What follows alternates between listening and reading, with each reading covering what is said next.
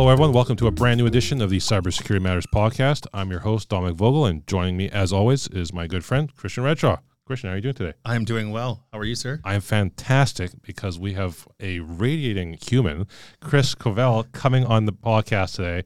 Cannot wait for this conversation. This guy is just awesome. We could have had him in person here. Could have had him in person. Yeah, it was going to be too rushed, but he's going to come in the fall. He will come back in the studio. This guy's a guy who's going to be appearing again and again, but enough of me gushing about him. Chris, thank you so much for joining us on the Cybersecurity Matters podcast. How are you doing today? I'm well, thank you very much for asking. Thanks for the opportunity and the warm welcome and intro. We're super excited to have you on the show. And you and I've started to develop a good friendship. But for our loyal listeners and viewers who don't know about you, could you share a little bit about your personal narrative, your career narrative? What's your journey been like, and just sort of share a little bit of highlights along the way? And can you include Boston Pizza? Yes. In that story. I still have a lot of non-disclosure. So we'll have to tread carefully. Fair. Sure. So I started my career quite by accident. That's a whole other journey in of itself in Toronto in the capital markets space of all places, back when we had different broker dealers, and also was interested in technology as a hobby, and really got into it back then as we started to use and see technology really becoming much more pervasive in businesses. And I moved around some of the large banks once the whole consolidation of the industry began. That's where my technology career really took off. And if there's one thing I would take from that journey, I learned very early on, I had great mentors, great people around me. Technology is an enabler. Technology can be part of the solution. But it's so important we focus on the business. It's a business we're worried about. It's a business we're supporting. And a lot of the early issues I saw weren't technology issues. They were business issues. And there was a potentially important technology component, or sometimes not.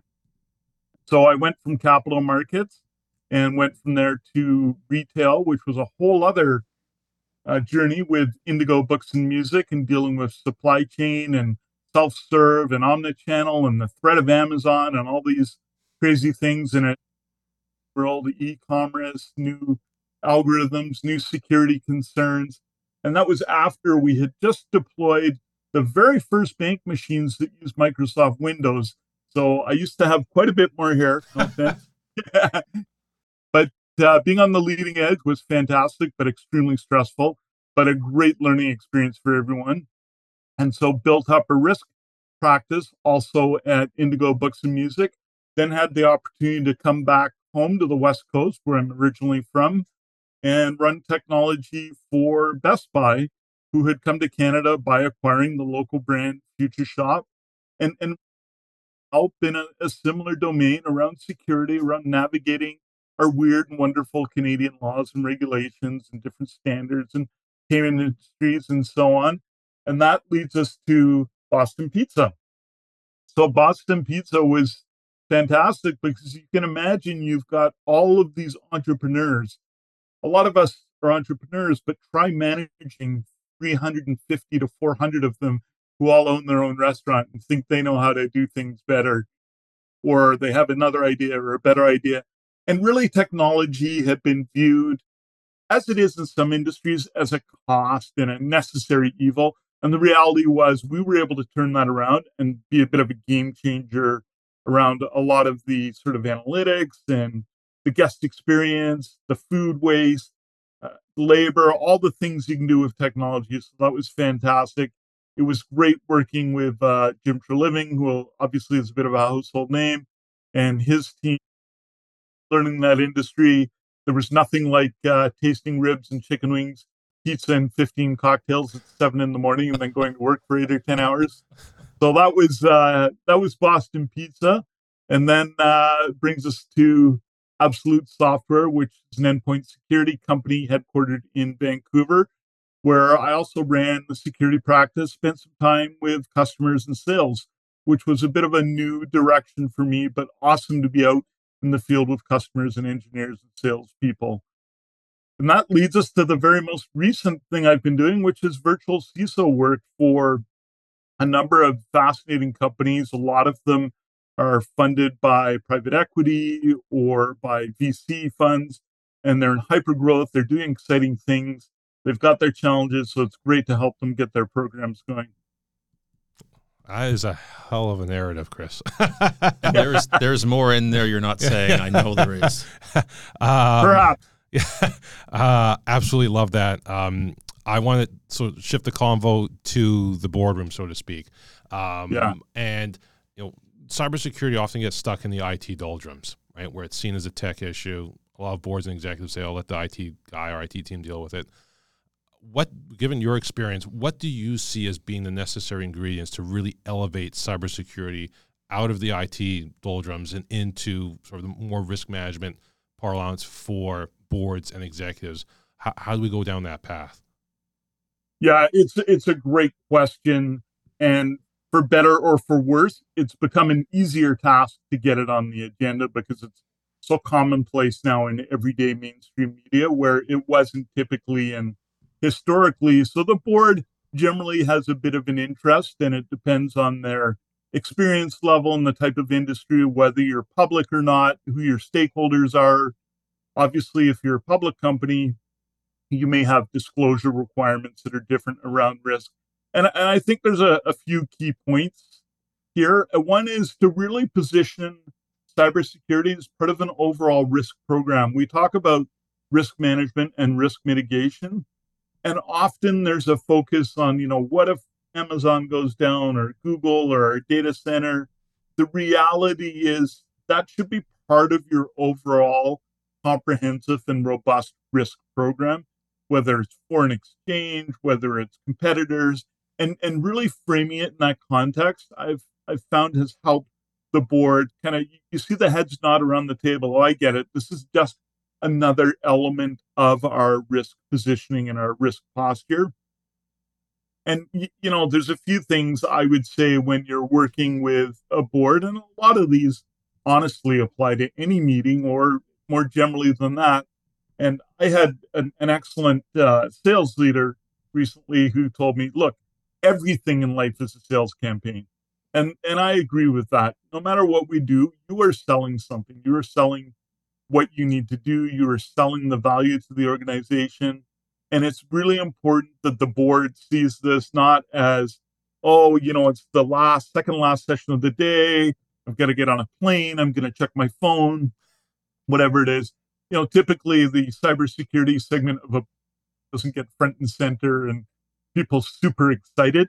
So there's a few things that I've learned that have helped me along the way.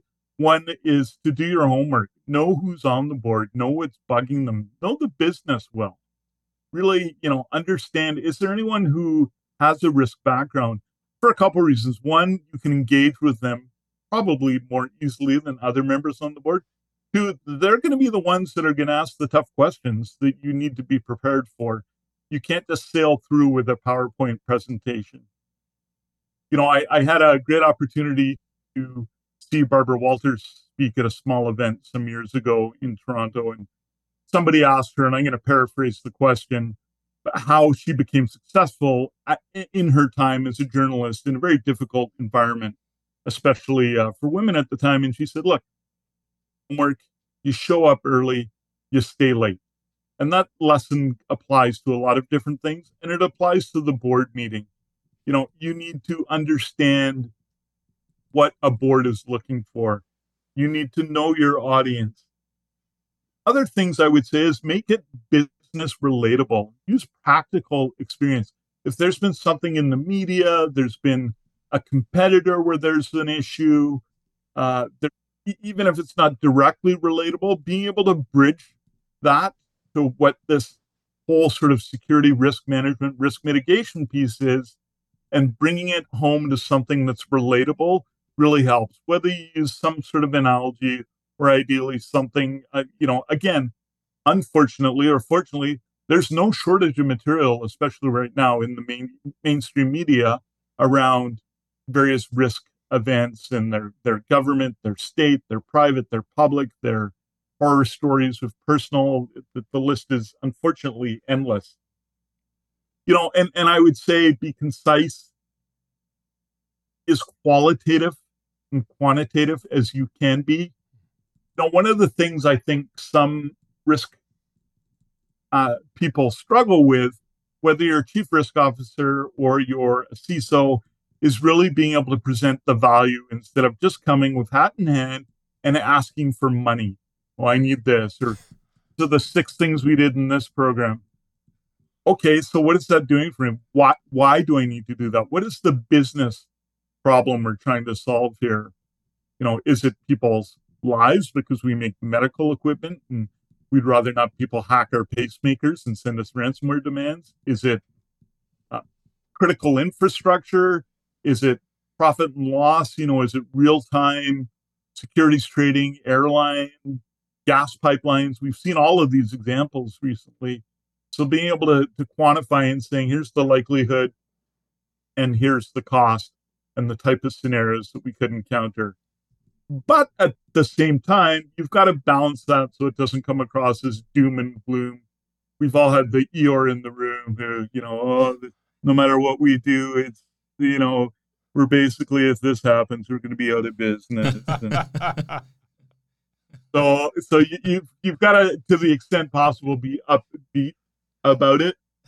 And it's a little more difficult. And again, this is more, I find, in presenting to any board or audience of stakeholders, you have to be able to read the room. Yes. The second you're looking at your room and they're got their head down, they're on their phone, they're looking at their watch, they're worried about their flight, you've lost them. So you need to switch tactics. You need to do something. And by the way, I'm not against using props when appropriate. I have used hammers and destroyed equipment in rooms to make a point. Don't tell the insurance companies of companies I've worked for, but I've used pyrotechnics at times.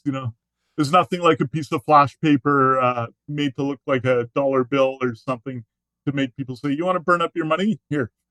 That would be an example of what you call rattling the status quo, I would imagine. One up. Yes. I have, I think Dominic's heard me use my Sabre presentation as well. Nothing like waking up a bunch of hungover people at an 8 a.m. meeting by sabering a bottle of sparkling wine to prove a point. So, get creative and follow your strengths. We all have our strengths and weaknesses. Lead with your strengths.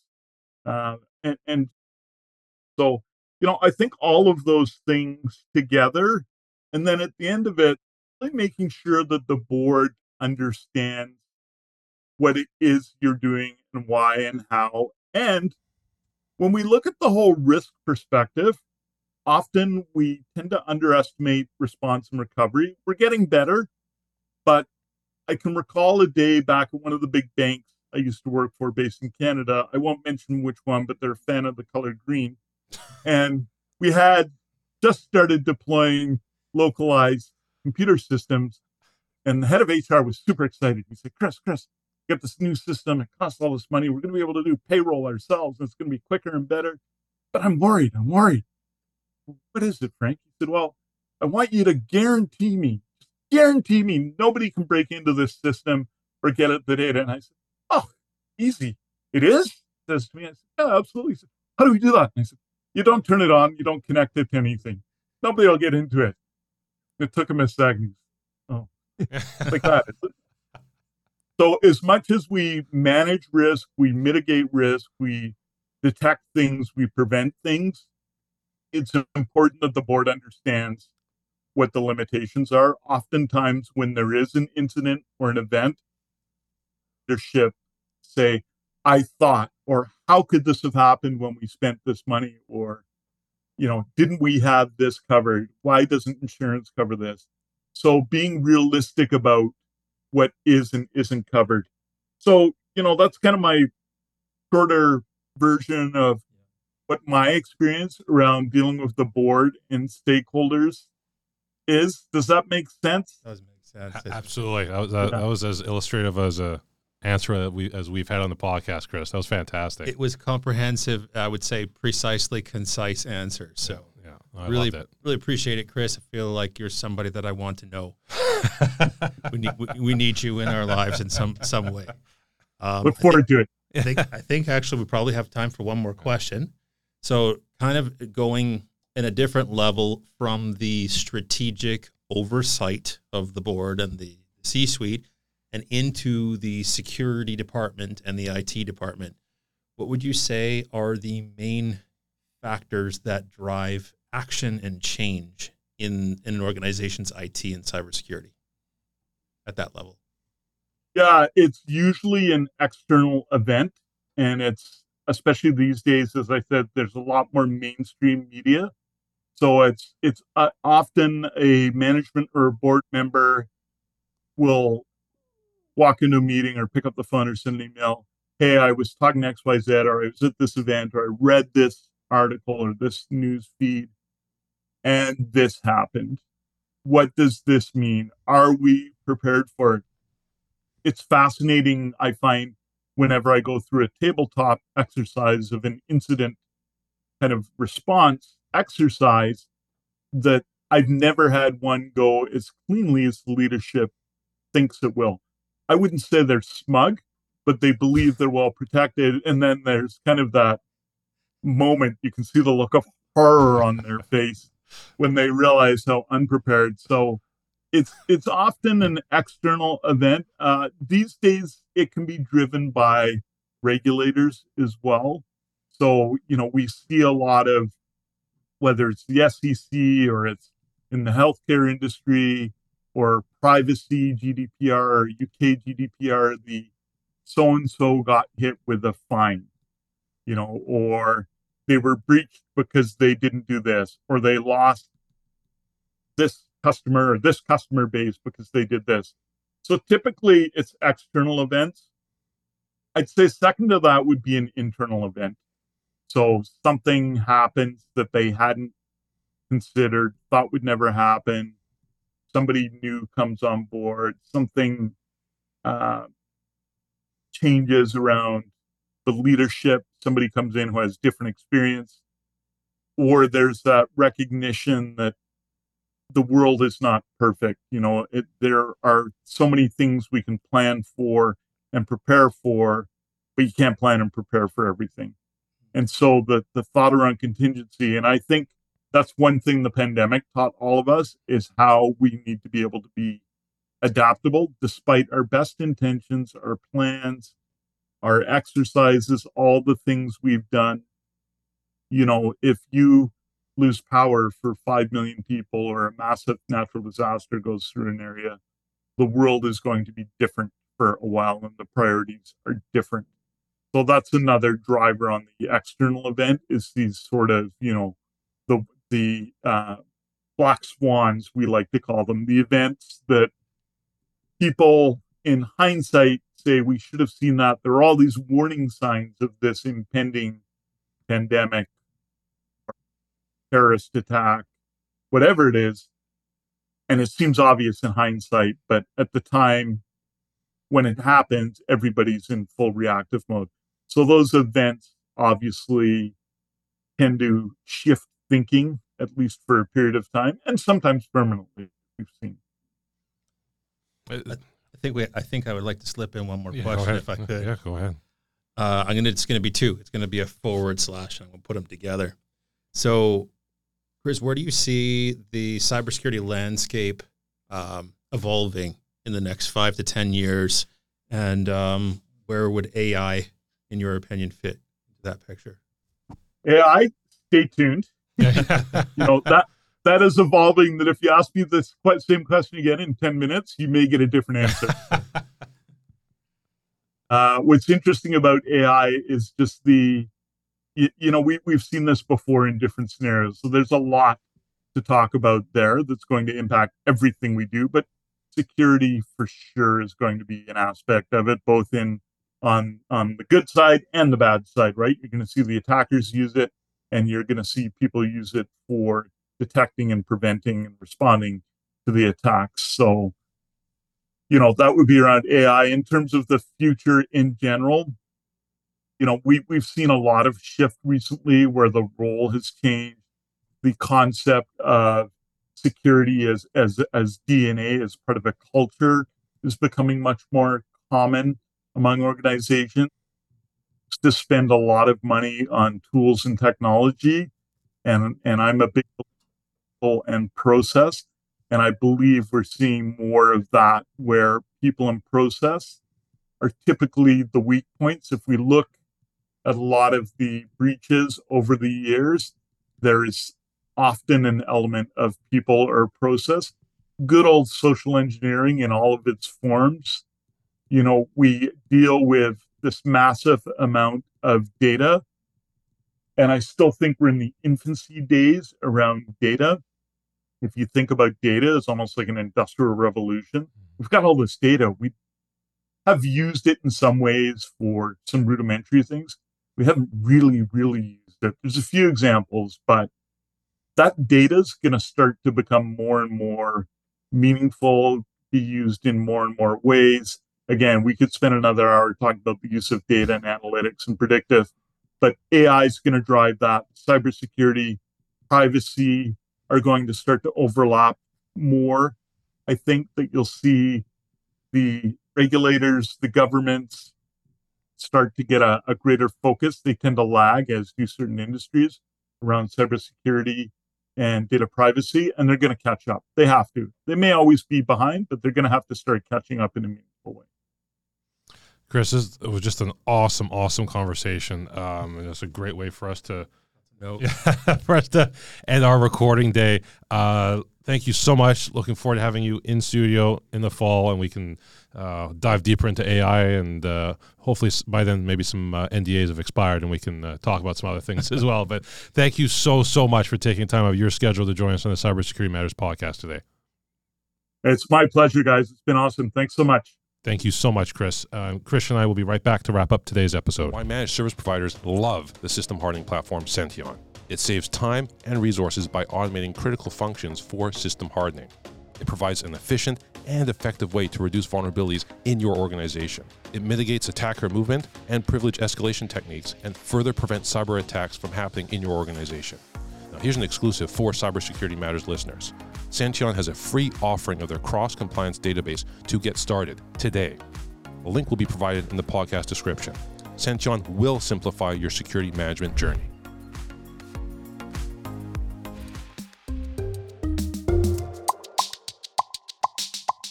Well, that was a fantastic high-energy episode. Lots of just laughs, wisdom, insights from Chris there. What was one of your key moments from that conversation? Aside from the other things I know about Chris that were floating around in my head that we didn't talk about during this conversation, he said something to the effect of technology is an enabler, but focus on the business of the many things that covered there. Yeah, no, he's a well-seasoned traveler in the security and IT space. A lot of hard lessons learned from him, and really appreciate him sharing his wisdom with us on the podcast today. So special thank you to Chris Covell for joining us, and special thank you as always to our loyal listeners and viewers who join us each and every week. If you do want to check back on some previous episodes, please do so on the Cybersecurity Matters YouTube page, or you can listen on your preferred podcasting platform. Till next time, be well, be safe, and we'll see you again sometime in the future on the Cybersecurity Matters podcast.